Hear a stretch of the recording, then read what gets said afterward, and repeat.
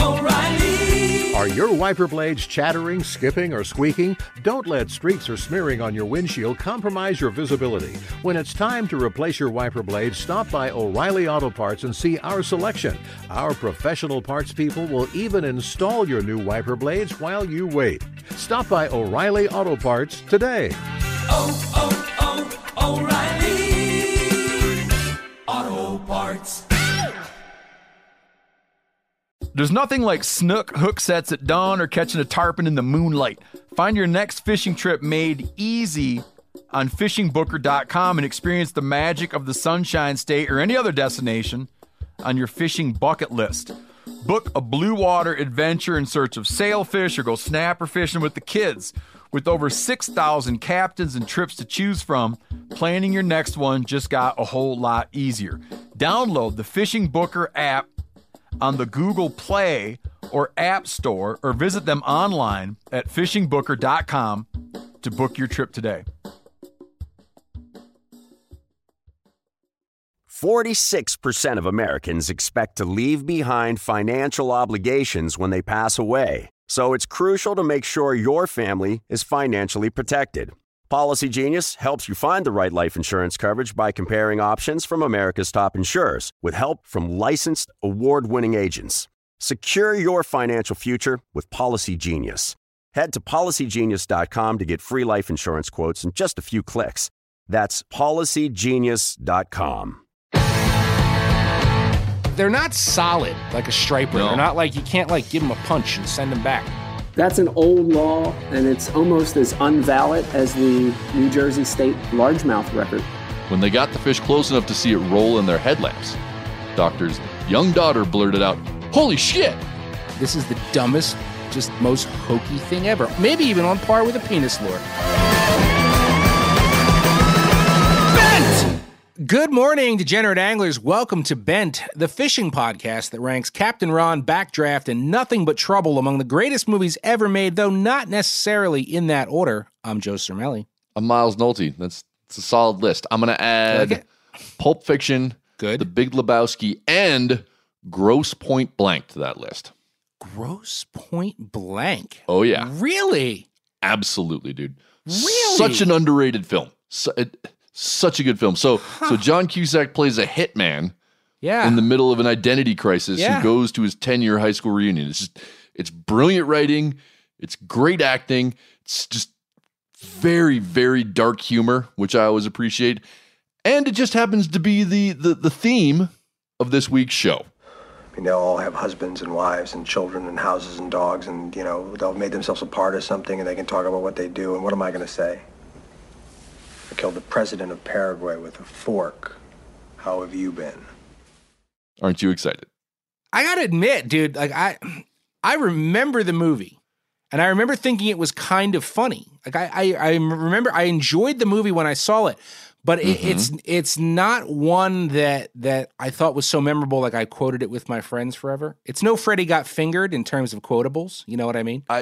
I mean, I disagree, but I think that's true of you and most people, frankly. Like, I'm the only weirdo for my group of friends from that era that was always quoting. I was like the lone guy who would drop the quotes and would be like, what? But you're all wrong because it is straight up brilliant filmmaking. It really is. Listen, I'll give it to you, and I anticipate that you're going to try to convince me I'm wrong throughout this episode. And I welcome the whole it. goal of this episode I welcome is it. to convince you that you're wrong. By all means do, yeah. And we're not going to be able to get into this, but I think this is an argument that will appeal to you. I mean, just the soundtrack alone includes almost every good song from the late 80s, dude. We're talking about like The Specials, Faith No More, Melly Mel. The score for that film was actually written and recorded by Joe Strummer, who is the former lead singer of The Clash. Yes.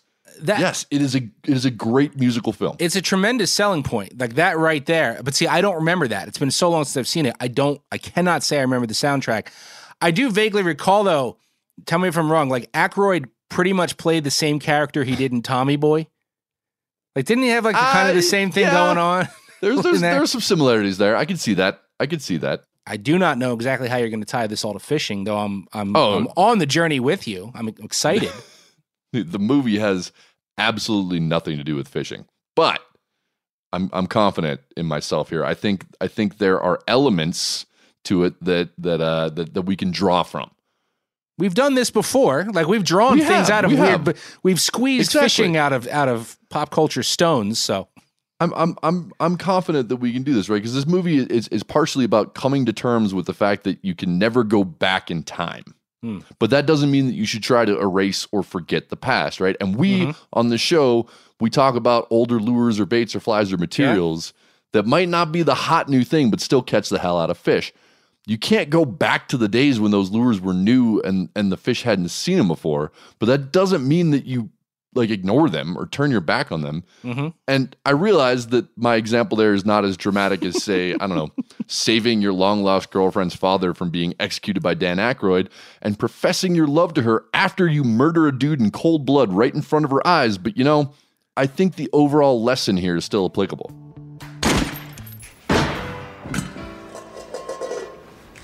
Debbie, I'm in love with you. And I know we can make this relationship work. yeah. I mean, it's a giant stretch. Yes. But I do see your angle.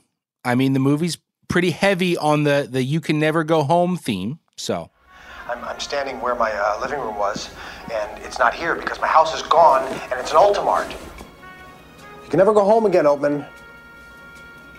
But I guess you can shop there.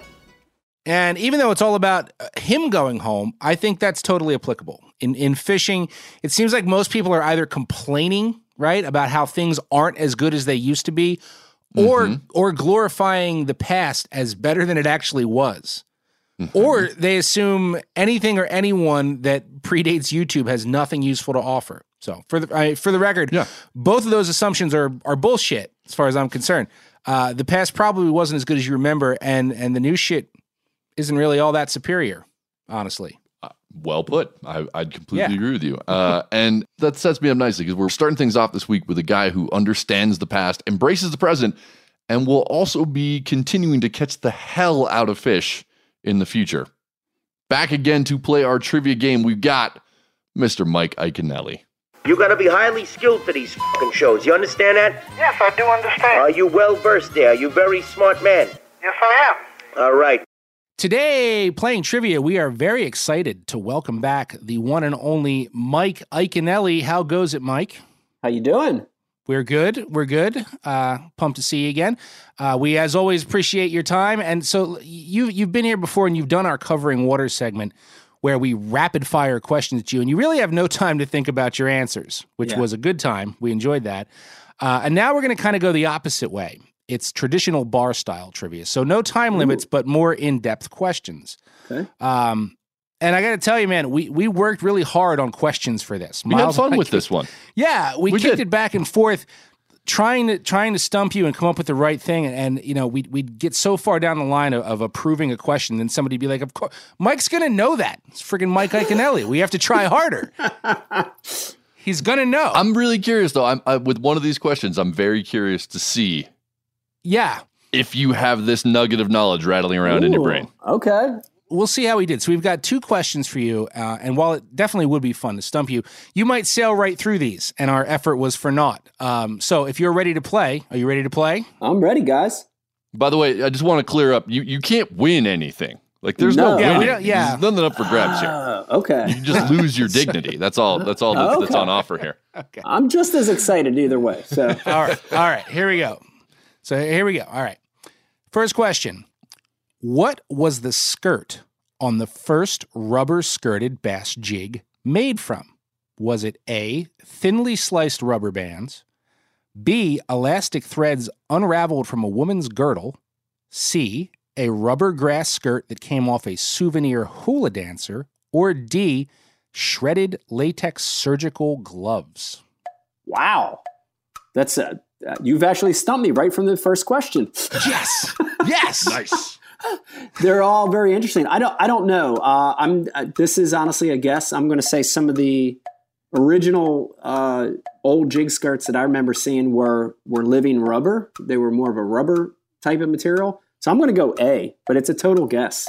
And that's a good guess. That's a good guess. Thinly stretched rubber bands, but it's actually B, elastic threads unraveled from a woman's girdle. And of course, that's Bob Carnes, who prototyped the first rubber bass jigs, and that's what he used. And of course, he's the man behind Arky Jigs, which every bass angler on the planet knows. Arky Jigs, arguably the father of modern bass jigs, and they're still around today. But according to our research, the first one, woman's girdle. Yeah. Wow, that's very interesting.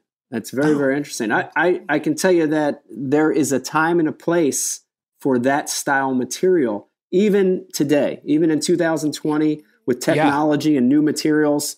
When that water temperature gets cold and the fishing's tough, that old style material is still really the deal. So knowing this, I'm hopping on eBay right now and trying to find some of that. Some girdles, from the 60s. You know, well, we've thrown out the history of girdles in lure design in the past, because the classic fly, the girdle bug, got its legs from the same source. The rubber legs from that. Same deal. I like it.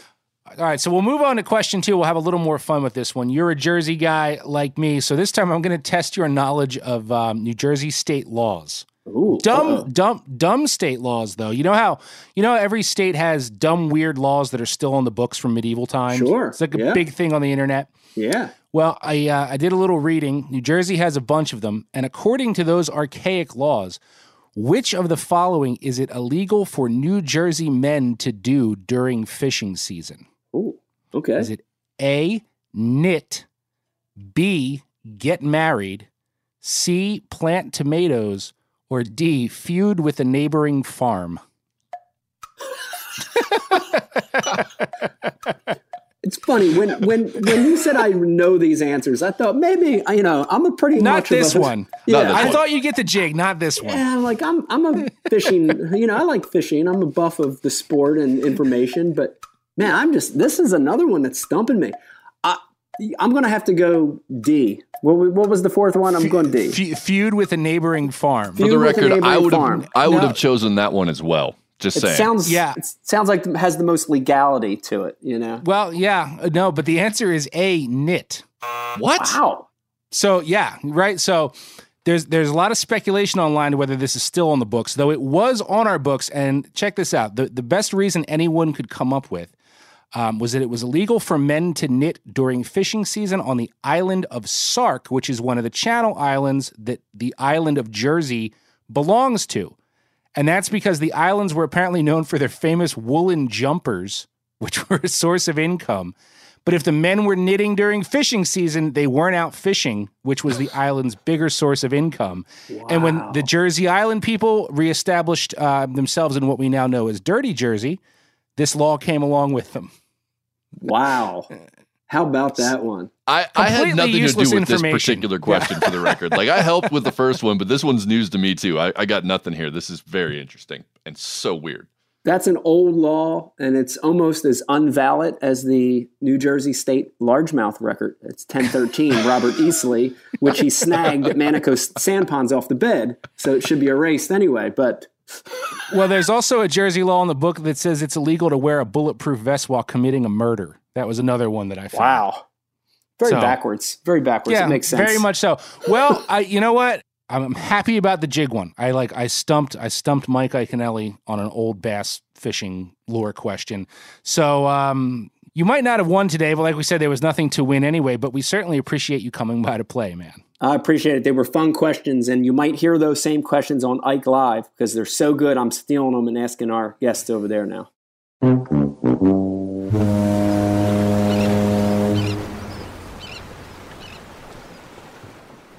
Until we started working on the show and doing this research, man, I had no idea how influential girdles were in lure design. I was totally unaware. Neither did I. I had no clue. I had no clue. Yeah. I actually remember those old school rubber legs and skirts that you used to be able to find that were the super fine, thin elastic bands. Yeah, yeah. Right? They look just like what pops out of the waistband in your underwear, your sweatpants when they give up on life and it's just done, right? It's those same bands of elastic. And those ones don't hold up as long as the silicone stuff, but I think they do have more wiggle. Yeah. See, I like natural rubber myself more than the silicone versions. You know what I mean, Vern? I'm not going Come to take on. that. I know I see what you're doing there, and I'm not going to let you manipulate me that way. That also does set me up for the sale bin you put Yeah. together this week. Oh, yeah, it absolutely does. I see the silicone connection clearly, but not totally sure how it fits your Grosse Point Blank theme. Oh, don't overthink it, man. It's not that deep. It's not Okay, deep good. at all, actually. The film, like we said, is a super dark comedy. There's a lot of murder and gore and blood, but it's still a comedy. And the sale bin you dug up from the crypt this week, I'd say it clearly fits that dark comedy mold. Well, why did you put the ad in the paper? You don't know what I'm getting at. Well, you didn't have to be so hurtful with me, so angry. Today's sale bin item was sent our direction by listener Billy Warren. And gee, we can't thank him enough. And Miles and I had two very different gut reactions to it. Yeah. Okay. Now, you, sir, you're taking it at face value. But for me, this has triggered my inner Clarice Starling. Okay. And it feeds right into my obsession with like the Hunt a Killer documentaries, you know, forensic science and profiling psychopaths. Yeah. That's what I do on the weekends. I'm in a club. The fishing thing is all fake. It's all anyway. it's a side hustle. Yeah. Anyway, regarding this sale-bin item, I am convinced there is more than meets the eye. As far as I am concerned, there is more than meets the eye. Okay. No. See? Dude, there isn't. See what you're doing? There is not, but I agreed that we should do this sale bin because I think it's gonna be fun to listen to you build your weird paranoid case. And like I said, it fits nicely with the dark comedy theme that we put together for this episode. So I'm happy to have it, but I think you're totally wrong. Yeah. Until you find out what's in the box, right? You know what I'm saying? And I actually think you agreed to do this because there's a part of you that doesn't want to be wrong. You don't want to be the naysayer that overlooks puzzle piece number 1 in a sick drama I'm confident will unfold after this show airs. Okay? Anyway, listen up. This one's for all the dare I say, internet sleuths out there. So this post comes from Facebook Marketplace in Wisconsin. And the title is very simply Finger Lures! Exclamation point. Finger lures. Finger right? lures. Finger lure. Okay. The finger lures are $15 a piece. And in the photo, and mind you, because this is a clue, this is part of it. Mind you, there's only one photo available. Just one. There's not 10 photos to scroll through like other Facebook Marketplace, but it's one photo. Okay. And in it, we see 3 severed human fingers that have been through-wired and turned into killer inline spinners. Oh, that was bad. That was bad. Almost as bad as these lures. The lures are terrible. Like I don't. You're not painting how crappy these lures are. If you kind of start from the back and move to the front, you got one treble hook on these, and between the 3 examples in the photos, only 2 of the trebles even seem to match. So it's just like mix and match spare parts assembly. Then there's like a few colored beads and a willow leaf spinner blade that's resting right on top of the fat severed end of the finger, and I don't even think that thing will turn. For the record. I don't think it would turn There's either. no way that would turn. I don't think this lure would have any action. No. Continue. The wire then continues through the finger, out the tip, to another series of beads, and then the line tie eye. So essentially, you've got a large and frankly shitty looking spinner with a human finger, or a fake human finger, I should say, skewered in the middle of it. I would like to call this an overpriced gimmick lure to catch suckers. That's how I would describe it. Okay, so we've described it, but now because this is where it gets dark, right?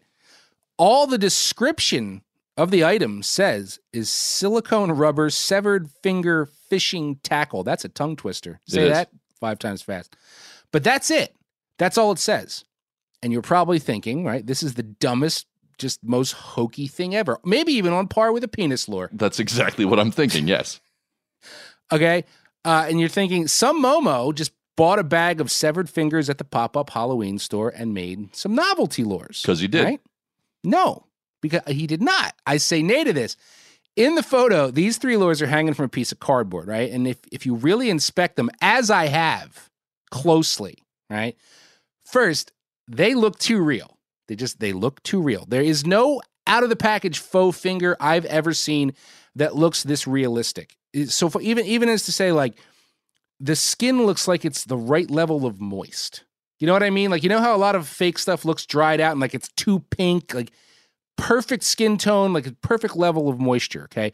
And the amount of blood and tissue damage varies on each finger. But most telling of all, if you study the nails and the wrinkles and the knuckles, they're not uniform. They are completely unique and different, okay? If these were store-bought novelty fingers, even if the paint jobs varied slightly, the finger itself, they'd be carbon copies of each other, and they're not. That's the problem. Yeah, but just because just because you traffic in subpar fake fingers doesn't mean that they're the only options that exist out there for people who want them. There are professionals in this world who make realistic fake gore for a living. I'm assuming you've heard of this industry called film and television, maybe? I read something on Wiki about it. Yeah. And so, like, how do you know this person didn't make the molds of the fingers and I don't know, maybe molded fingers of other family members? I don't know, but that is not convincing evidence for me. Just because they don't look like the crappy fake fingers sold by the dozen at your annual Halloween pop-up doesn't prove that the online phishing community is now dealing with its first serial killer. Like, I do not buy it. I do not believe it. Yeah, and I am aware of this film and television industry, of which you speak. And yes, right, there's no doubt there are very talented folks that can make some damn fine severed fingers and limbs and all that stuff, right? Yes. But what are the odds this dude in Wisconsin is one of them, okay? And furthermore, I know people, like artists and shit, right? If you have the skill to create something that perfect, okay, Exhibit A in a court of law, why are you then turning them into really shitty lures? Why would you make something so beautiful, like if that's your gig, and turn them into shitty lures? Like, if you have the skill to make a realistic finger, you're probably the kind of person that would also do a much better job of incorporating them into a lure. Even if it's a fake and you knew nothing about fishing, if you have that level of talent, you would research that. I mean, it took someone 30 seconds to create these. Tops. Okay? Yeah. Not the finger, but like once they had to turn it into a lure, 30 seconds. All right? Okay, and B, Exhibit B, if you have that kind of talent, you're using it to make $15 on the internet? None of that adds up. Which is why I'm saying, Wisconsin police, put out the goddamn APB right now. Dig into recent missing persons, because them fingers is fresh. I don't care what you say. Them fingers is fresh.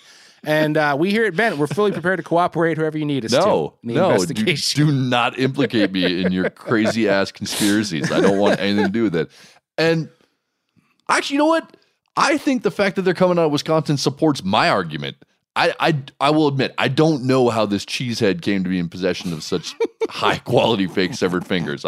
Maybe they didn't make them themselves. Your argument there is solid. Maybe they bought an estate sale from some Hollywood special effects expert. I don't know. No. But if you live in Wisconsin and you have a surplus of fake fingers, what else are you going to do with them except turn them into pike lures?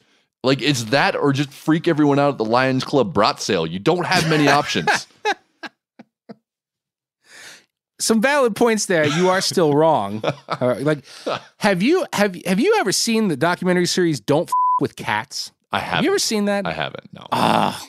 It started off with an internet video that could have very easily been brushed off as fake and led to a years-long manhunt that ended up involving, like, Interpol and shit. Anyway, Billy, thanks again for sending this one. Hope you're okay. Hope you, like, this doesn't translate down to your suffering.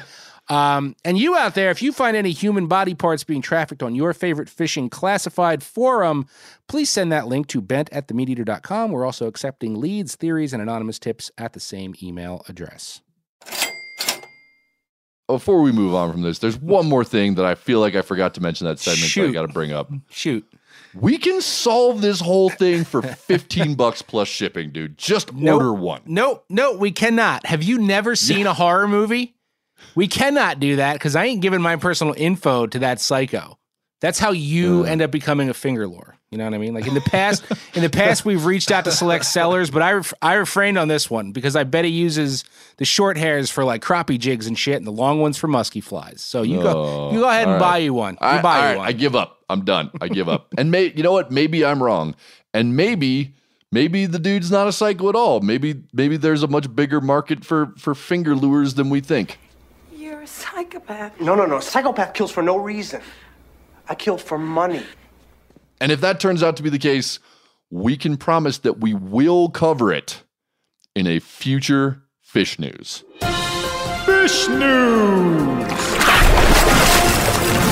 That escalated quickly. All right, I got a little housekeeping. I got a shout out today for listener Ryan. It's either Little or Lytle. I'm not sure which, but I'm going to go with Little. It happens a lot around here. Could go either way. Yeah. I'm going to butcher another name today for sure. So just everybody deal with it. You might remember that a few weeks ago, Joe, you did a story about the woman who turned her pet koi into soup after they all died. Oh, yeah. Sure you remember that one? I think about it daily. Yes. Were they delicious? Yeah. So Ryan sent us an email titled Koi for Bass Forage, in which he said, although koi may be expensive in Japan, they are not in Texas. And so I looked around, and he's 100% correct about that. Dude, it turns out Texas Parks and Wildlife raises 70 million koi a year in their hatcheries that they feed to captive largemouth broodstock. Yeah. That's what they raise to feed their broodstock. And according to the Texas Parks and Wildlife website, koi are easy to raise, grow fast, and lack the sharp dorsal spines, making them easy for bass to eat. So that's why they do the koi, is because bass can just gulp them down and they won't have any spine issues.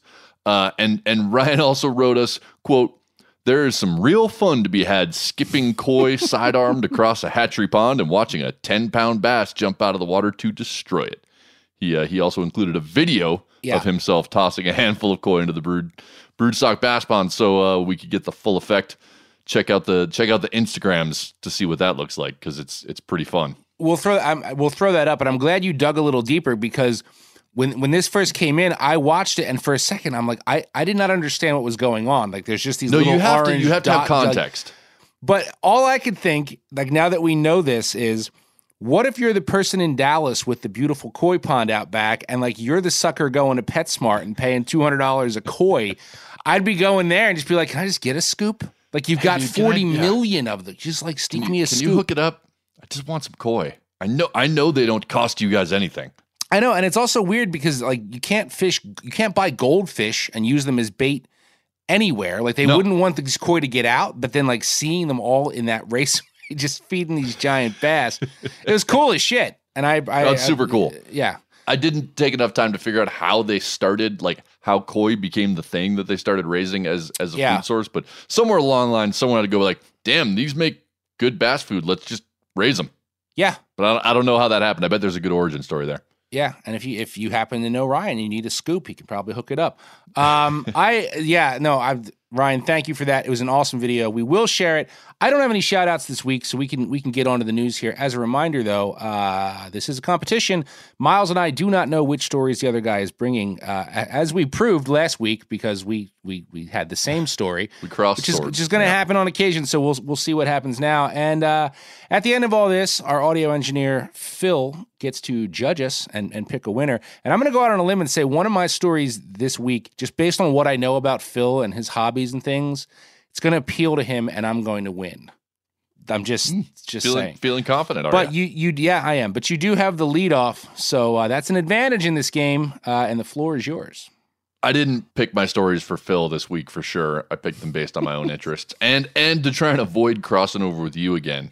And I've been going north of the border a bunch lately. Yeah. And that so far has worked for me, and I haven't gone crossways with you, so I'm going back. I'm going back to that well. You've kind of claimed Canada. If I see something, I'm like, oh shit, Canada. Miles is already there.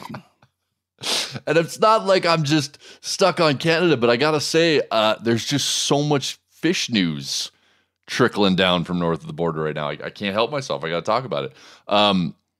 Unfortunately, the news that I got coming out of British Columbia this week isn't really all that great. At least not if you're an outspoken advocate for public access like I am. All right, so backstory on this. Back in 2003, a guy named Stan Kroenke, I don't know, call him Kroenke.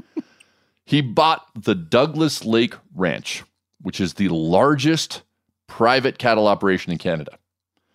Kroenke, whatever, he is not Canadian. He's an American and one of the richest people in the world. He owns the LA Rams, the Colorado Avalanche, Arsenal Football Club, and he's married to Ann Walton, one of the scions of the Walmart fortune. So that gives you a sense of the kind of guy he is. Huh. His ranch consists of 271,000 acres of private land and access and grazing rights to over 1 million acres of crown lands, which are roughly the Canadian equivalent of BLM lands here in the States. They're federally owned public land that can be leased out for grazing or other purposes. Some of those crown lands around his ranch are landlocked, meaning they're completely contained within his little private property universe. Mm-hmm. Mm-hmm. And included in there are Stony and Mini lakes. These are relatively small lakes with really big rainbows in them. Prior to Kroenke purchasing the ranch, anglers had access to these lakes. They were allowed to go and fish them and had been doing so for decades. But after he bought the property, he put up a bunch of fences and no trespassing signs, and got the Royal Canadian Mounted Police involved and started harassing, intimidating anglers and, telling them he was going to arrest them and all that stuff. And now he charges rod fees for private access to the lakes on his ranch. Okay, I'm with you. So in 2013, the Nicola Valley Rod and Game Club brought a case against the ranch, arguing that the public had historic access and easement to the lakes through a public domain road that crosses the private property. And it goes straight to these lakes, which are, again, the lakes are on public land. And this historic public road cuts right to them. In 2018, BC Supreme Court Justice Joel Groves ruled in favor of public access. The judge in that case, Groves, came down hard on both the landowners and the Royal Canadian Mounted Police for doing all that intimidation and denying access to public resources. Yeah. The ruling was hailed as a major win for public lands advocates in BC who claim that this is happening all over the province, like private landowners coming in and blocking access to resources that have been traditionally available to everybody. But then in November of last year, Kroenke appealed the ruling. And last week, an appeals court judge overruled the 2018 decision. The judge agreed with Kroenke's team, who assert that the public road doesn't quite touch the historic high water mark of the lake, even though it does touch the actual high water mark of the lake. The ranch's legal team argued that the judge should rule based on government survey maps from 1880, which do show the road stopping short of hitting the lakeshore. But the lake has gotten bigger, and aerial surveys show that the road has touched the lakeshore since at least 1948. For reasons that I don't fully understand, the judge completely sided with the landowner on this one and delivered a major setback to the Nicola Rod and Game Club and public land advocates all over British Columbia. Now, not only did that Nicola Valley Rod and Game Club lose their appeal and therefore lose this access battle that they've been fighting for nearly a decade and access to these lakes that they love to fish, but the outcome puts them in serious financial trouble as well. Had they won, the province would likely have shouldered at least some of the burden of their legal costs since they were acting as proxy for the provincial attorney general fighting a court battle on behalf of the public. But since they lost, they are now on the hook for their legal fees, which are in the hundreds of thousands of dollars. Not only that, they also have to pay for the billionaire Kroenke's legal fees also, right? And we're talking about like a local fishing and hunting club, dude. These like is they that like hold a Canadian wild game thing? feeds. Is that a Canadian thing? Where No, if you lose that can happen here too. If you're in the wrong, if you lose, you can be on the hook for someone else's legal fees in certain cases. I don't know the ins and outs, but I know that does happen in certain situations here.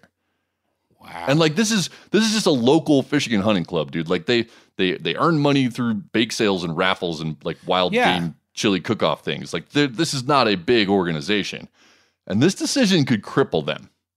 Right? They have the option to appeal to the Supreme Court of Canada, where they won the provincial Supreme Court, they lost in the Canadian Appeals Court, they can go one step higher to the Supreme Court of Canada. But they have no way to fund that appeal because right now they're on the hook for a ton of money that they don't have. Yeah. Yeah. So if they were to be able to fund it and get to the Supreme Court and win, then they'd be in good shape. But they don't have that kind of money, and the person that they're up against has unlimited resources and can just continue to fight these battles against them. It's a war of attrition. And this case resonates with so much of the privatization of public land and resources that we're seeing here in the States, right? It's actually very similar to a landowner here in Montana who for years has been fighting to change the stream access law in this state because he doesn't like it and has unlimited pockets. It's very similar to that. So the whole thing really strikes a personal nerve with me. And like, it just pisses me off, man. And as an American, there's not a lot I can do to influence British Columbian politics, but I can tell you one thing. I will be donating money to the Nicola Rodden Game Club. I'm certainly not going to be able to cover the legal fees. I ain't got that kind of money, but I will be donating. And I, if this is something you care about, I would advocate all of us should chip in a little bit here and there. But I'd also say to the Canadian listeners, like, you got to get on board with this issue, especially if you're in BC, and talk to your local representatives about supporting what are called right to roam laws that would restore access to isolated public lands and stop this shit from continuing to happen up there, because it's just gross. Yeah. It just really makes me mad. I just want to ask something just for clarification. So the land that the lake is on is still technically public land, right? Yes. But yet you needed to pay a rod fee through this club to fish it. So can anybody there's no public access to it. Like, you wouldn't have to pay a fee if you got dropped from a plane. Gotcha. Okay, and we're there. Right, I understand. So, so this club then has been operating what in conjunction? Wouldn't they have to have worked with Cranky in order to maintain their? I'm just missing how they. Well, they don't have access.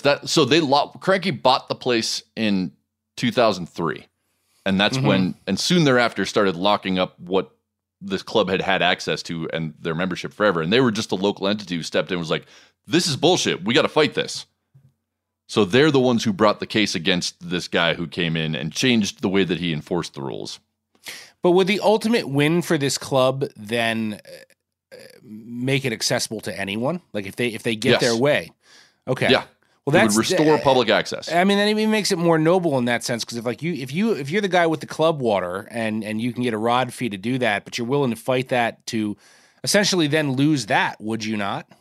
Yeah, no, they're not a club in that sense. They're a rod and game club, but they're not accessing private water. They're just like the local hangout and resource for hunters and anglers in the area. Gotcha. This was public water that everybody was fishing until Cronky came in and locked it up, bought the whole place, locked it up, and said, you can't fish here anymore. Well, I appreciate that fight, but that is some dilly of a pickle to get that far now.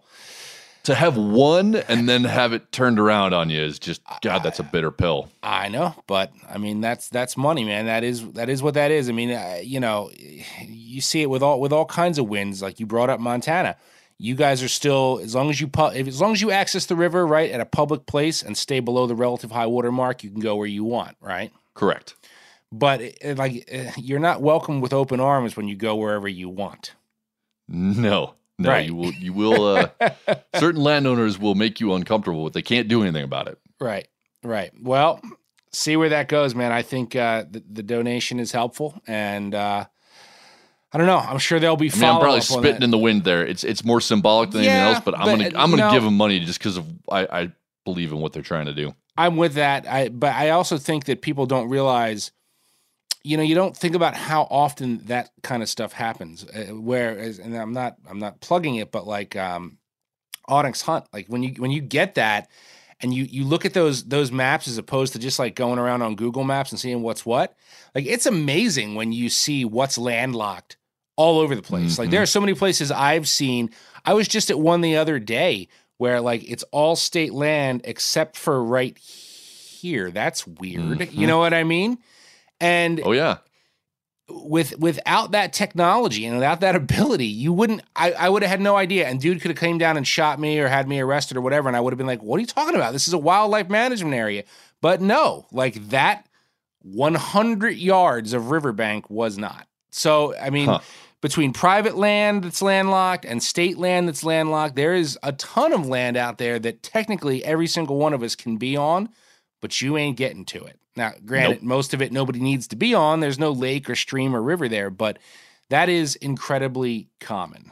Yep.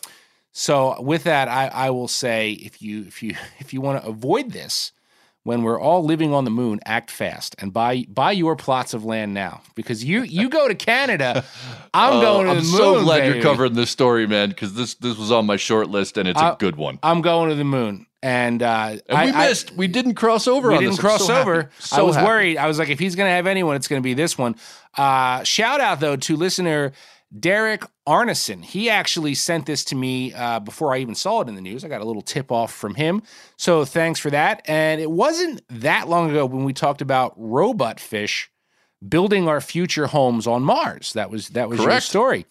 But now the moon is apparently campaigning saying, wait a second, don't go to Mars, come to the moon.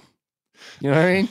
It's like Acapulco. Baby steps. It's like Acapulco tourism, like trying to talk you out of going to Mazatlan. You know what I mean? Like they're both beautiful and scary, and you're not really sure which one is safer.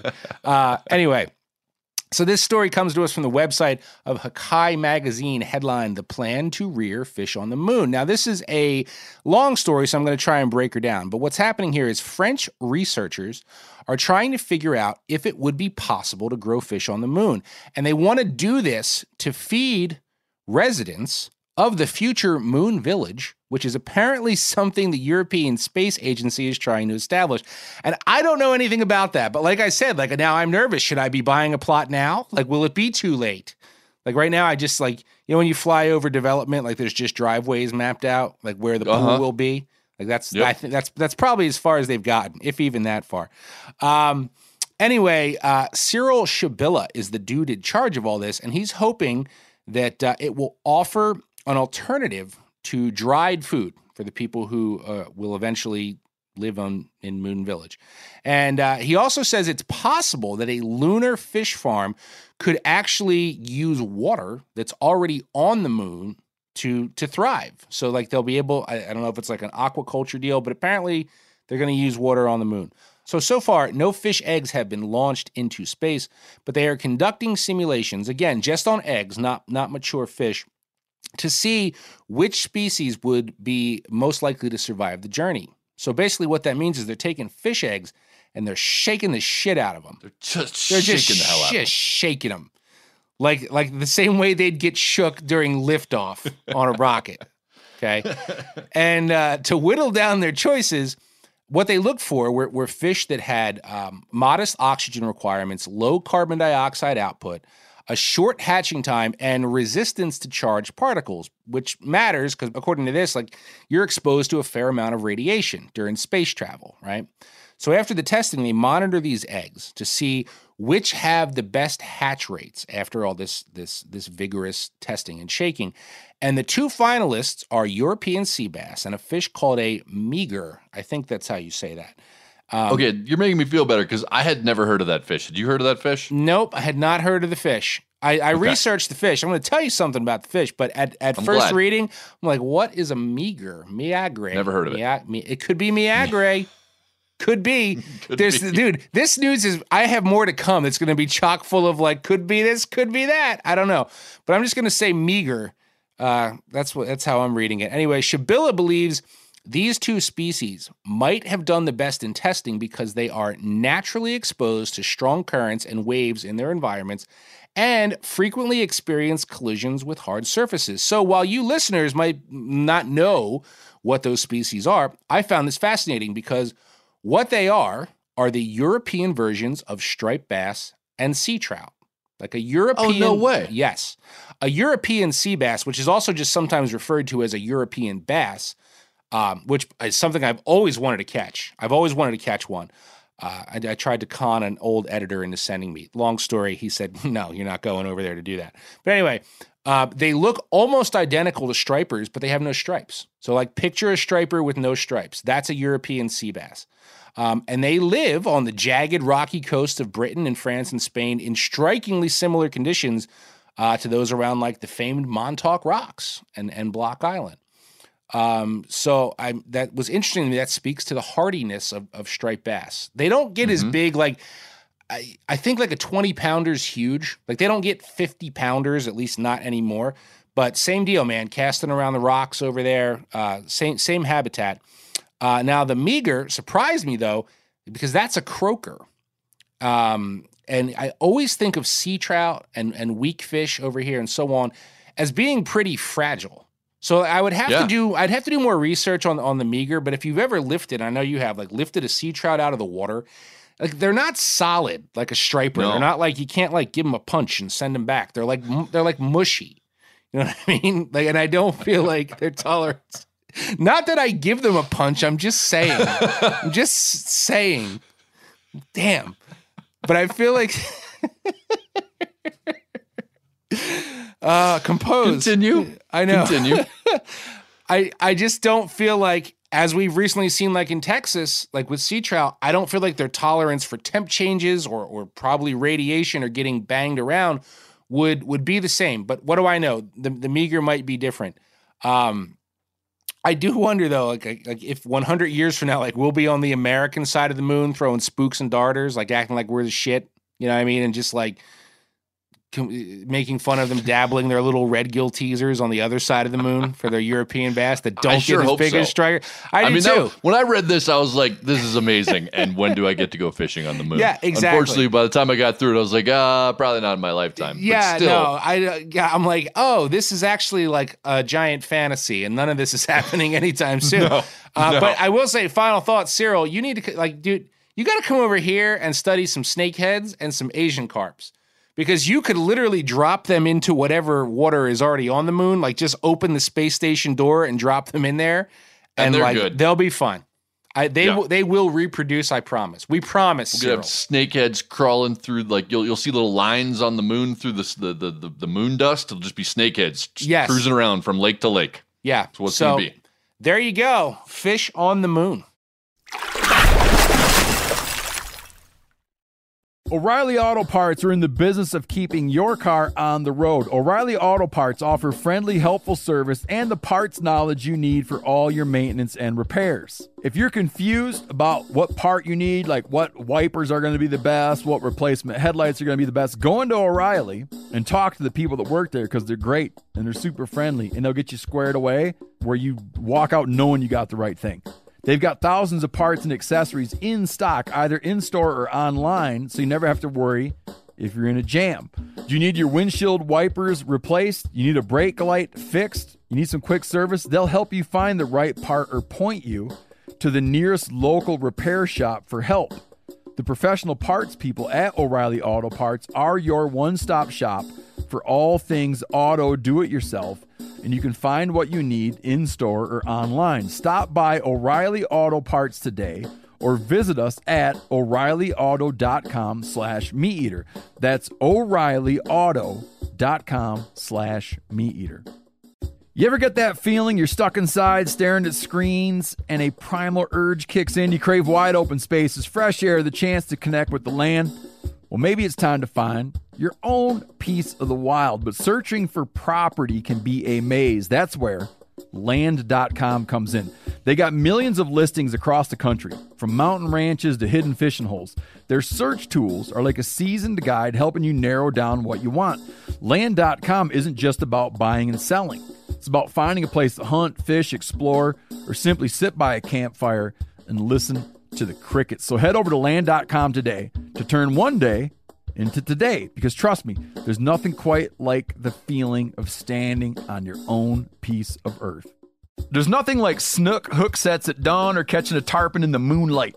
Find your next fishing trip made easy on fishingbooker.com and experience the magic of the Sunshine State or any other destination on your fishing bucket list. Book a blue water adventure in search of sailfish or go snapper fishing with the kids. With over 6,000 captains and trips to choose from, planning your next one just got a whole lot easier.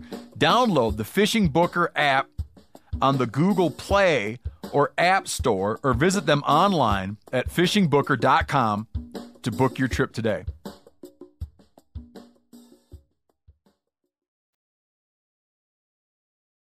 I'm going to go from really, really far-flung, like the most far-flung fish you could imagine, to at least for me, a really close-to-home fish.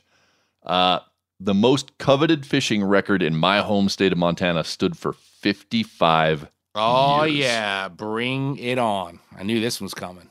Back in 1966, E.H. Bacon, who was known as Peck, landed a 29-pound brown trout from Wade Lake, which is near the Madison River.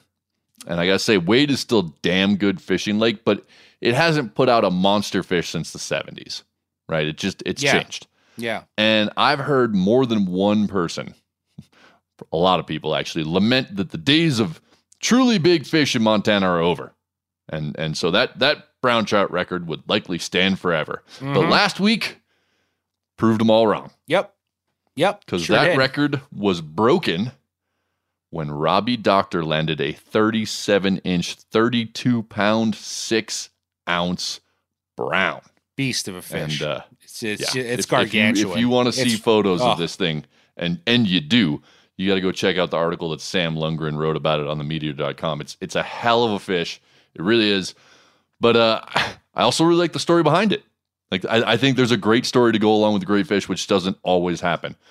Since the record was last set in 1966, Montana's turned into, arguably the prime destination for tourist trout fishing in the country. Few people head Tens out of there. thousands. Yeah, Couple people. Yeah, show up. Tens of thousands of people come here every year to fish, and they spend huge sums of money to chase big trout. And we got some private lakes and ponds and some private creeks, and we've got all these guides, thousands of them, who take paying clients out on public waters all season. And I'm not dogging on the fishing industry here that relies on tourists. I'm really not, because I worked in it for a long time, and it's a big part of our economy. There's nothing wrong with that at all.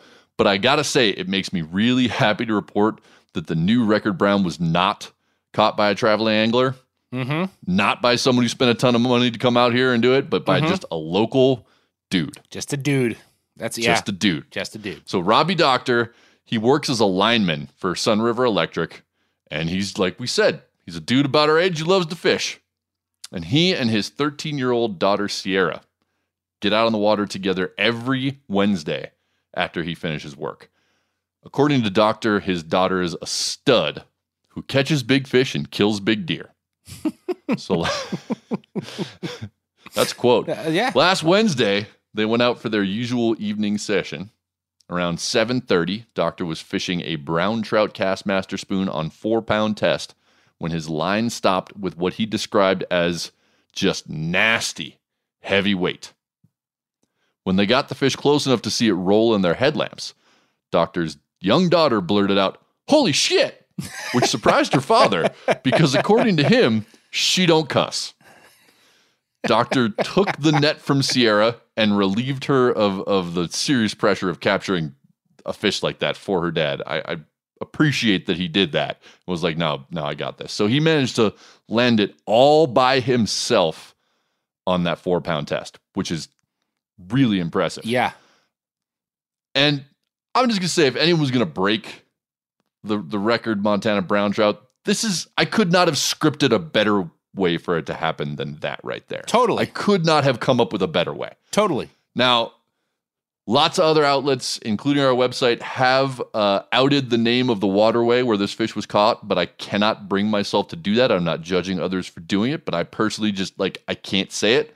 I fished that spot off and on for a very long time, and the truth is there aren't all that many fish there, but there are some really big ones, though I will be completely transparent with every listener and say I never thought it had a fish that big in it. I knew there were big fish in there, but I didn't think it was like... I feel like a lot of like people that catch fish like that are like, oh, never would have thought that was in there. No, it's the kind of place where like, yeah, if you're going to run into a 10-pounder, it might happen there, but a 30-pounder? Yeah. No. Yeah. No. Yeah. And the place, it's gotten some publicity over the years, like kind of word's gotten out a little bit, but now with the new record being caught there, I'm not going back because I expect it's going to just like totally overrun, and there just aren't enough fish in that spot for the number of people who are going to be chasing them. Which, let's be honest, is stupid and short-sighted. That's like you think you're going to go catch a bigger one tomorrow? Like, I never got that. Yeah, it's just what's going to happen, and it makes me a little bit sad. But what doesn't make me sad is this story, because I am seriously happy for Robbie and Sierra. That's how that should have happened, and I'm glad it did. I also have to say, is it terrible that I love that it was caught on a Castmaster? No, not at all. Like, I think that's so anti-Montana, and I just love it. I just love it. I think it's terrific. Could not have happened better. You know, because I'm not gonna like be specific, because I'm not trying to make anybody feel bad, but like there have been instances with big records where like the dude who gets it makes it known that like it's his life work to catch this record. You know what I mean? Like, yeah. And then for some reason when it happens, I don't know, I'm just not that excited. You know what I mean? Like, it's just not that exciting. And how many times have we just talked about how, just generally speaking, we're not into records? Like, you know, you report on them when they happen, but like this is the dream record scenario.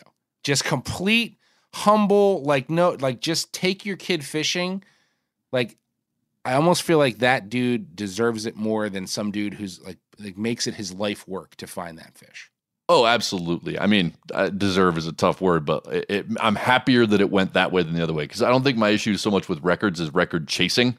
Right. That just doesn't do it for me. So when record chasers get the record, I'm like, meh, of course. But when Robbie Doctor gets it, taking his daughter Sierra fishing on a Wednesday night, I'm like, hell yeah, that's amazing. Oh man, like how old is that fish? You probably know the trout biology better than I do. I'm assuming. I don't mean to put you on the spot. Trout rarely live beyond a decade. Right. I know that much. I'd be curious to get that fish age and find out how old it really is. Yeah. Yeah. Well, you said the other one wasn't going to fall. Is that ever going to fall in Montana? I mean, like that, you know. I don't know, man.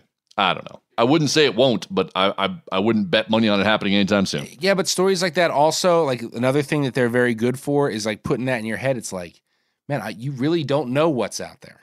You know what I'm saying? Nope. Like I underestimated it. The magic of fishing. Anywhere we go, it's like you think you know what lives in there, and you just you don't. You don't.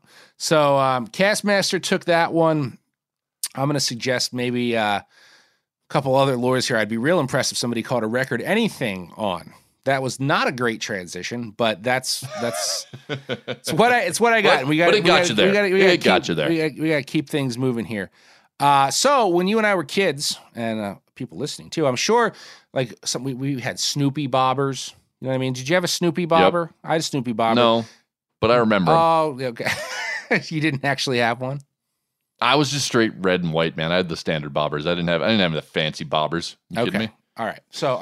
So some of us maybe had Snoopy bobbers or like a Ninja Turtle rod and reel, and like maybe even later in life you had one of those Coors Light shaped crankbaits. You know, remember those, right? Or yes, like Leinenkugels, but yes, I remember that. Same deal. Or like your dad gifted you the Joe Camel lure after he smoked enough cartons to earn it. You know what I mean? Yes, but I think I remember that one too. What I'm driving at here, though, is that I think with all these like brand or character-driven pieces of tackle that we have here in America, I think most of it just we look at those as they're either a novelty or it's for the kids, right? Like if a My Little Pony rod gets your little girl excited to get on the water, rock and roll, right? And what has not really happened in the U.S., and I hope it never does, is this weird sort of crossing over of fishing tackle with like super trendy or pop culture driven brands that have absolutely nothing to do with fishing. But this is actually happening quite a bit lately in Japan. And it seems like owning fishing stuff, whether you use it or not, whether you fish or not, there's enough desire for that it's becoming a big enough business that crossovers are appealing to tackle manufacturers that you would think like wouldn't have any reason to do this or be bothered to even entertain the idea. Now, here's an example, right? So recently, Daiwa teamed up with a company called Bape, which is a shortened version of bathing ape, according to my research. And like all they are is like a clothing and housewares company in Japan, and their bread and butter is like T-shirts and throw pillows and drinkware. You know, it's like a Japanese version of Urban Outfitters. You know, Mm-hmm. like I don't know if you know, like which is we all know is just a one-stop shop for hipsters that like kind of want a garden, like maybe want to try a skateboard, they're not sure, like want to purchase cassette tapes without risking getting tetanus at the flea market, like I used to. Anyway, Daiwa, and this is like Daiwa. Collaborated with Bape on a custom Zillion bait caster they called the Fishing Ape, which sold for 40,000 yen, which is almost $400 US, and they all sold out. So if Bape had some no-name reel maker make a bunch of reels, fine, but this is Daiwa, and this is happening with many other well-known tackle makers over there, creating lure lines for fashion brands and stuff like that are like joint sold on the fashion. Yeah, it's weird. So anyway, the latest collab, which popped up in my newsfeed, is from Duo Lures. And any serious bass heads listening will recognize that. Duo's Realis line. They have spy baits, swim baits, jerk baits, you name it. And it's all very available in the U.S. and even on several of our big online tackle sites. I don't know. You ever heard of Duo Lures? Yeah, but I've never fished them. Yeah, I have. I've fished a few. I've gotten my hands on a few. And it's top shelf stuff, like badass lures from Japan. Well, Duo might be the luckiest of the collaborators because it appears they have scored the Pokemon license. Oh, no. Yes, right? And according to the website Hypebeast, Duo is making 2 Pokemon topwaters. And like, you know, some of you right now are like, oh, which ones? Tell us which ones. Mom, where's the money I got for my birthday? Right? But anyway, so naturally you've got Pikachu, and he or she, I don't really know what sex Pikachu is. No idea. Is modeled after the Jitterbug and has a removable tail with an extra stinger treble on the back. So you can opt out of his little lightning bolt tail and have 3 trebles on your Jitterbug instead of the traditional 2. And then they've also done Kyogre? Don't look at me. I know. I'm looking at you. I know. Somebody help. Mommy doesn't even know how to say Kyogre. You know what I mean? I got nothing on the Pokemon, dude. I don't know. I don't either. And that one is a crawler style topwater. You know, it's like so with the little wings and stuff. And anyway, look, like I said, these are not like novelties completely though, because these are really well-made lures, like with really good components, like designed, like finely crafted by a company that is known for finely crafted lures. And these are not like the $2.99 Coors can. So if you can get your hands on them, which spoiler alert, you cannot. The first run is way sold out. So if you were thinking party favors, you're shit out of luck. It's not happening. But you'd be spending $23 for the Pikachu and $46 for the Kyogre, which is significantly more money than just like what a Duo Realis jerkbait will cost you on Tackle Warehouse. Okay, I was going to ask if there's a markup for There's a markup for all of this branding. Like the Zillion reel. If you do the math, the Bape Zillion reel was almost $100 more than if you just went to Daiwa and bought a Zillion bait caster. So all of this is significantly marked up once it's co-branded with this stuff, right? And then like this Hypebeast thing, there was also this weird link to Duo's like secret backdoor project site. So like it's this whole secret lure thing, and I thought that was bad enough with people just clamoring to get hard to get Japanese lures that they actually might fish. But now, right? So I find it all fascinating and weird, but I don't see it working here. Because like if it's cheap, nobody wants it. You know what I mean? Like nobody cares about the John Deere Hula Popper. They'll just buy the color that they want if it's the same price. And likewise, nobody is paying extra money for the Hollister branded pen reel here. So this is like a very uniquely Japanese thing. But I don't know. I just find it fascinating that like lures are now becoming, I don't know, just like a thing, like a house plant, like things that people want that have nothing to do with fishing. Yeah, I can't understand that. This is a good example of why like I'm not a business whiz, because if someone would come to me and be like, hey, I got an idea, you want to invest ethics. In that? I'd be like, no, that sounds like a terrible idea. And clearly they're selling out in a different market very well. So shows what I don't know. Yeah, and there's videos of these Pokemon lures.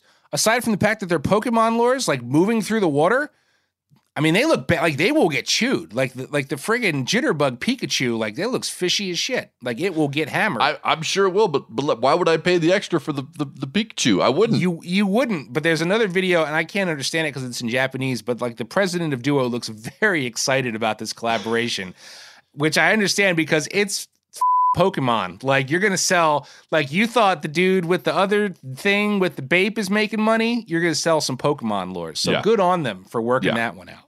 For sure. And that's the one I'm hoping. Phil, are you into Pokemon? I'm banking on it. I don't know. If Phil, I've I would take that offended as you, an I'm insult, sorry. by the way. And I am insulted on your behalf. Moving on. Anyway, Phil, whether you're offended or you're just online right now trying to get one of those lures some way. He's not even listening anymore. He's just back ordering.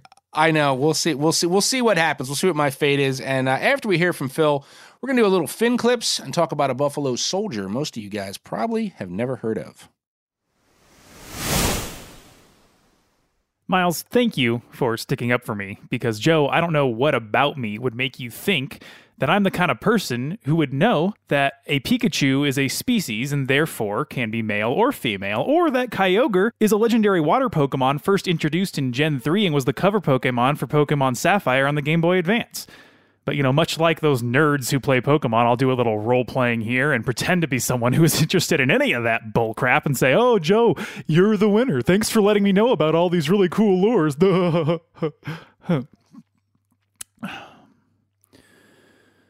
Let's see. Still out of stock. Damn it.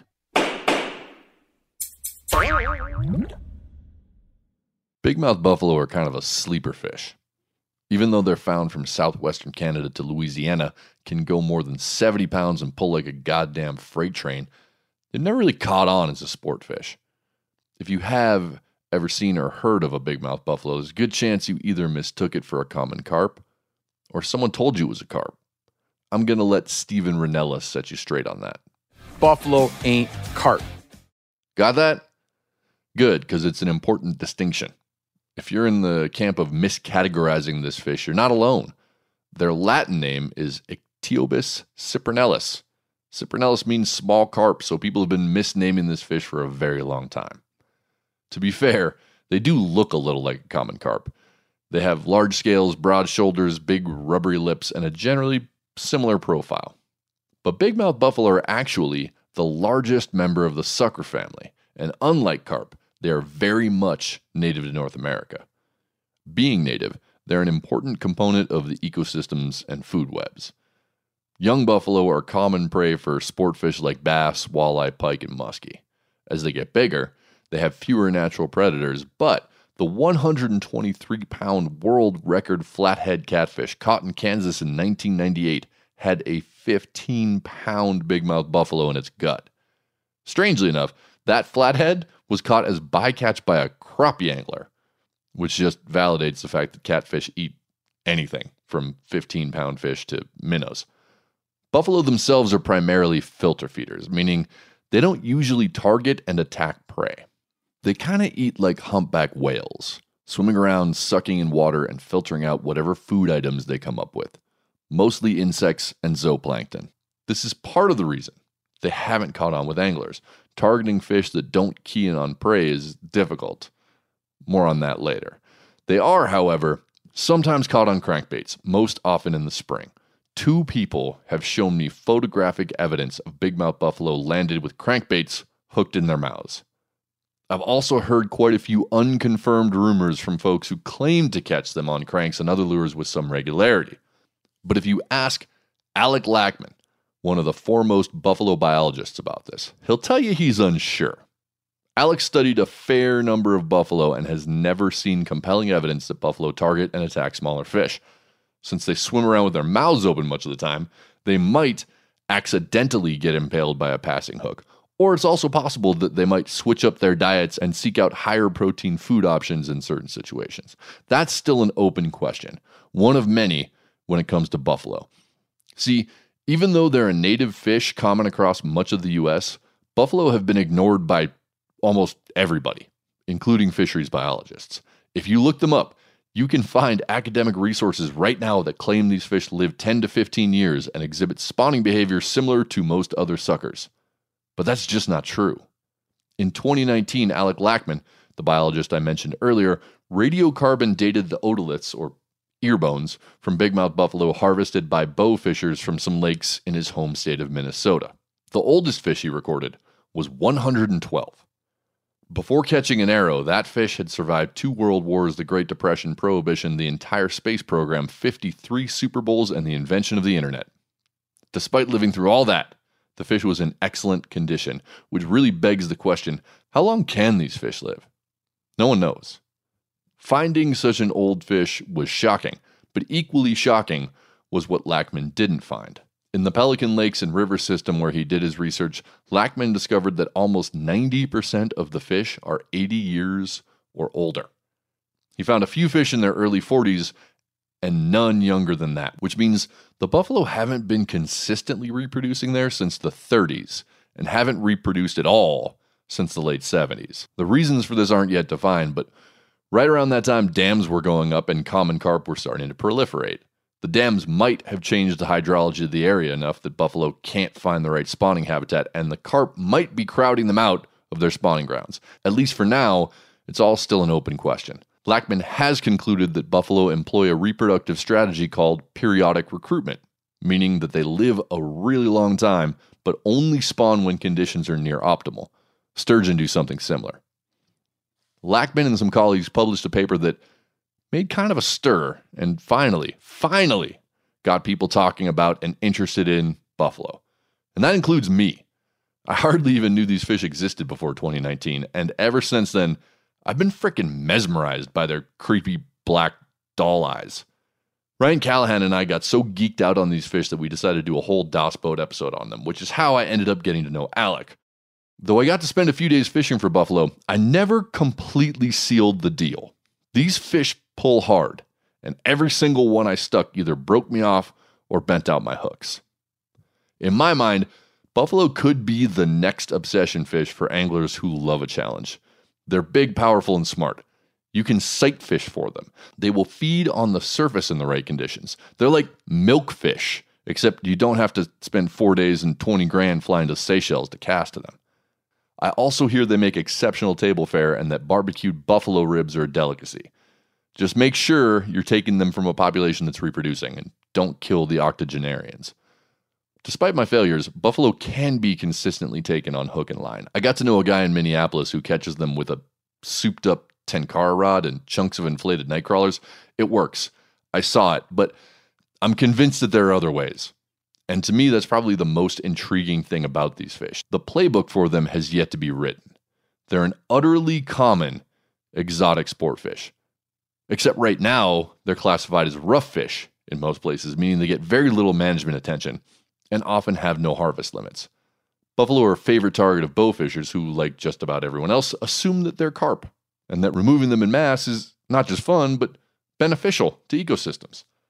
These fish need advocates, so please, find out if you have them in your local waters. Learn the difference between a buffalo and a carp and test your skills on them. And if you figure it out, give me a shout. I might just show up for a visit. All right. I'm going to ask the question that I know you're waiting for. What the hell did that segment have to do with this week's theme? How are you tying this one? I am so glad you asked, Joe. I appreciate that. Well, Grosse Pointe Blank revolves around the main character trying to figure out his identity, right? Hi, how are you? Yeah. I'm a pet psychiatrist. Yeah. I sell couch insurance. And I test market positive thinking. And I lead a weekend men's group. We specialize in ritual killings. Yeah. Yep. And then in the end, if he wants to save himself and get the girl and live the happily ever after thing, he has to reclaim his identity. So you're making an analogy with the fact that buffalo have been given this invasive carp identity, and if we want to save them, like they need to go back to being what they actually are, native, like non-invasive suckers? Nailed it. Yes, exactly. Huh. Listen, I'm going to do a Say Anything theme next week, full on Lloyd Dobler. Yes. I support that. And Diane Court will represent the Hog Larry at the country club that you shouldn't be fishing. How's that? I appreciated that. And I don't know if more or less people will get those references. Yeah, me either. But there's not a single person listening right now that won't know the lure you're about to cover in this week's End of the Line. Because whether you love it or hate it, you just keep buying them. Fishy, fishy, fishy, fishy! Well, that's not loud enough, Bert. Senkos, where do you stand? Are they a miracle lure, or have they made it so easy for people to catch bass that they're a cheat? Or are you in the middle? Is it okay when you catch a big bass on a wacky rigged Senko, but lame when someone else does it? Do you scoff at Senkos while keeping a stash of them in your bag as an insurance policy? When you do catch a fish worthy of an Insta post, are you keeping the Senko in its mouth and owning it? Or are you going to be vague and maybe throw up a hashtag megabass? No matter where you stand, don't rush to judgment on what our bud Mike Iaconelli refers to as the magic hot dog. Recently, MeatEater's fishing editor, my buddy Sam Lundgren, penned a detailed piece for the MeatEater.com proposing that the Senko is in fact the greatest soft plastic ever created. And per Sam's story, the Senko hit the market in 1996, and Gary Yamamoto reportedly took inspiration from a Bic pen to create some of the earliest Senko molds. At the time, there were other soft stick baits on the market, such as the Sluggo, but Yamamoto played with the weight, density, buoyancy, and a slew of other details to create a lure that pretty much any angler of any skill level can use to catch big bass. The caveat is that it's not just the lure, but how you rig it. It's effective rigged Texas style or on a jig head or Carolina style or weedless, but it's fair to say none of those methods activate the magic like wacky rigging. To wacky rig a Senko, tie a small short shank hook on the end of your line and just run it right through the center of the bait there, perpendicular to the body. That's it. There's no bullet weights or split shot or nails or specialty terminal tackle. Just simply cast that weightless Senko out and let it fall. And as it does, it will undulate and it will wobble. And if you don't get smoked on the drop, let the bait just sit on the bottom, maybe even for like a full minute, because it's not uncommon for a fish to just suck it up while it's laying there lifeless. And if one doesn't, slightly lift the rod and give it a very short hop, and repeat this slow grind until eventually that lure makes it back to the boat. In a nutshell, that's wacky rigging. And for many reasons that are more speculation than fact, bass can rarely leave a wacky rigged Senko alone. And because it's productive minus a lot of effort on your part, it has helped coin the term do-nothing bait in the bass fishing world. Interestingly, many people associate the invention of the Senko with the advent of wacky rigging, but that's not really accurate. Anglers have been casting plastic worms hooked through the middle since the original cream worm hit the market in 1949, but nobody was making a fuss about it or giving it any sort of label. Believe it or not, many bass fishing historians trace the origin of the wacky rig craze to New Jersey and a lure called the Jersey rig. Jersey rigs were developed by Jeff Camarino, and they look shockingly similar to a Senko, though a little shorter and stubbier. Now today, packs of these baits are highly coveted on eBay, and they maintain a cult following, with many cult members claiming they're far more effective than the Senko. In fact, in the right circles, if you say wacky rig, somebody will say, oh, you mean Jersey rig. Camarino never had a website, working only via mail order and accepting only checks, but the Jersey rig still caught on within bass circles because when hooked through the middle, they really shined on the highly pressured lakes throughout the Northeast. Now, Camarino was pumping out his Jersey rigs right around the time the Senko debuted, and that's not to suggest the Yamamoto ripped off the Jersey rig because many companies develop similar lures, but rather that the marketing juice and ability to get product in so many more hands helped the Senko corner the market and grab the spotlight. Now, there's no shortage of Senko imitators out there today, like Berkeley's The General and the Strike King Ocho, just to name a few, and they're good. I've caught fish on them, but I've yet to find a stickbait that I would say matches the productivity and ability to draw a strike when nothing else seems to quite like the Senko. And I've also heard that the exact formula for a Senko is guarded like the recipe for Coca-Cola, and I believe that. Because while it's easy to look at a Senko and call it dumb or call it simple, if you think of the tinkering that had to be done to make it so effective, it's actually an engineering marvel. Now, as for me, I love Senkos, and I never bass fish without them. And they may not be what I tie on first, but when the bite I hope for isn't materializing, I can't tie one on fast enough. So, am I cheating every time I do that? Would you discredit my personal best home water smallie because I caught it on a wacky rigged Senko, which, by the way, I did? In my opinion, that would be dumb. Because while we love to kick around this term do-nothing lure, there is no lure that is truly do-nothing and productive every single time. A wacky rigged Senko may help a lot of people get luckier than they would have, but most of the time, the lure isn't enough, and it won't do you much good if you don't know exactly where to throw it, how aggressively or subtly to work it, exactly what kind of gear you should throw it on in different situations, and a whole bunch of other things that you really only learn through time on the water.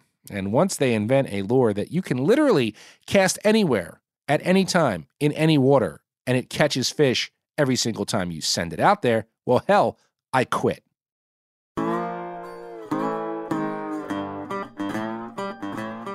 Well, that brings us to the end of our John Cusack and Mini Driver reunion special. But if Siskel and Ebert were giving out thumbs that didn't get turned into lures, this one would definitely get 2 pointed straight up for incorporating fishing's most closely guarded secret formula, the hottest new fish that may have been around longer than your grandparents, how I'm most likely going to die by serial killer, and antiquated laws about knitting. Oh, man. As always, send your bar nominations, sale bin items, awkward fishing photos, and CSI anonymous tips to bent@themeateater.com.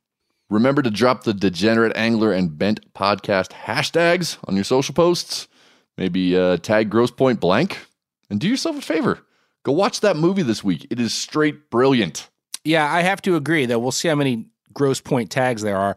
But Miles has convinced me it's some sleeper gold. And for those of you gearing up for your 10-year reunions in a couple months, here's some helpful advice. Go see some old friends. Have some punch. Visit with what's her name? Debbie. Debbie. Don't kill anybody for a few days. See what it feels like.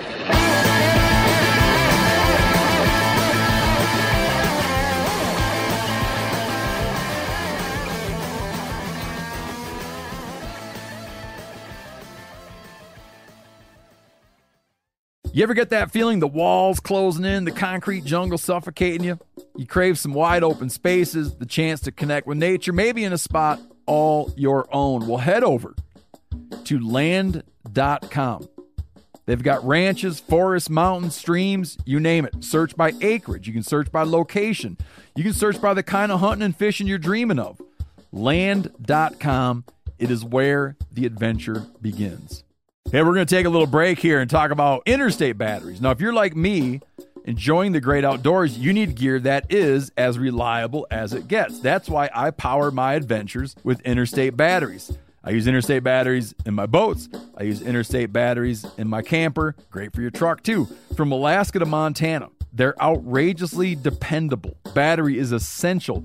With over 150,000 dealer locations, finding one is easy. For all your vehicles, land or sea, choose Interstate. Head to interstatebatteries.com and find your power today.